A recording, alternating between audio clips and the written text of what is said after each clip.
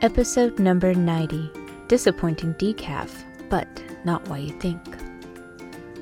Welcome back, everybody. Lady Jupiter Podcast is the audio accompaniment to LadyJupiter.com, a lifestyle blog where I write about my family's military life, our home life, and other tiny details that I just like to share.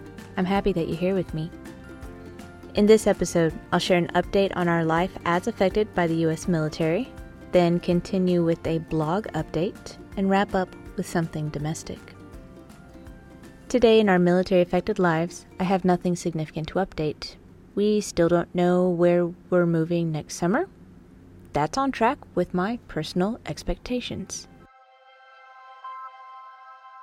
For today's LadyJupiter.com update, the site is still up and running, which is also on track with my personal expectations.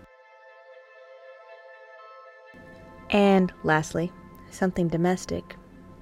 I just wanted to share one tiny thing that has not met my personal expectations.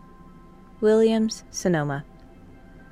The Little Rock location closed earlier this year, which has complicated my Nespresso pod purchase habits.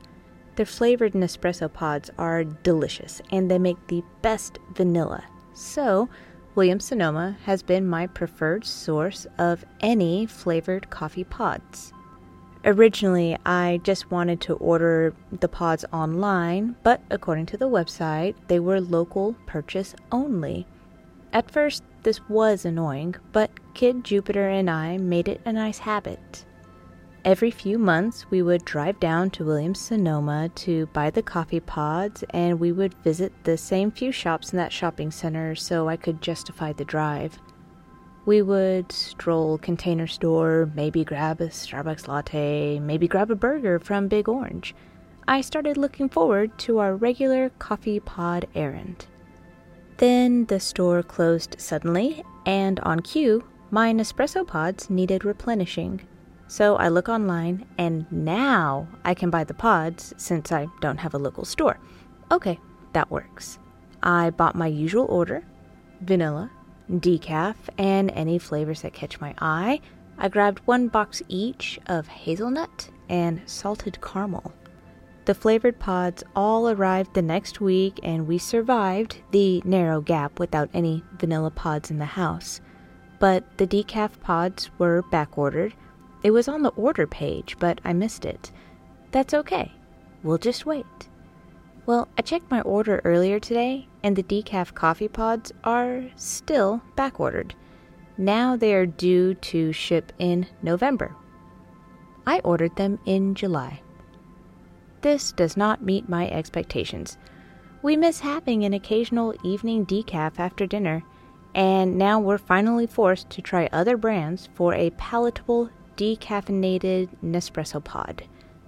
So this is where I'm asking you to share your favorite decaf coffee.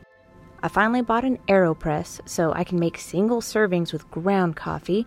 And for the record, our Nespresso machine takes the original line small pods. Hell, I'm open to instant coffee crystals too.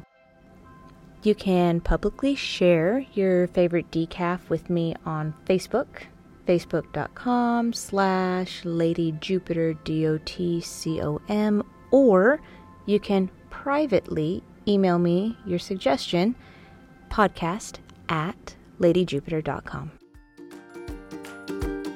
And that's it for today's episode. Show notes and transcript are available online. Visit LadyJupiter.com/podcast. If you enjoyed today's show, share Lady Jupiter Podcast with a friend.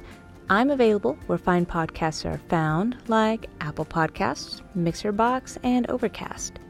While we're here, I want to share my appreciation for my listeners in the United States, Japan, Indonesia, Germany, and Australia. Whether you're actually listening from Jakarta or you're just having fun with your VPN, I see and appreciate each one of you. Thanks for tuning in. I will talk to you when I can record next. Bye for now.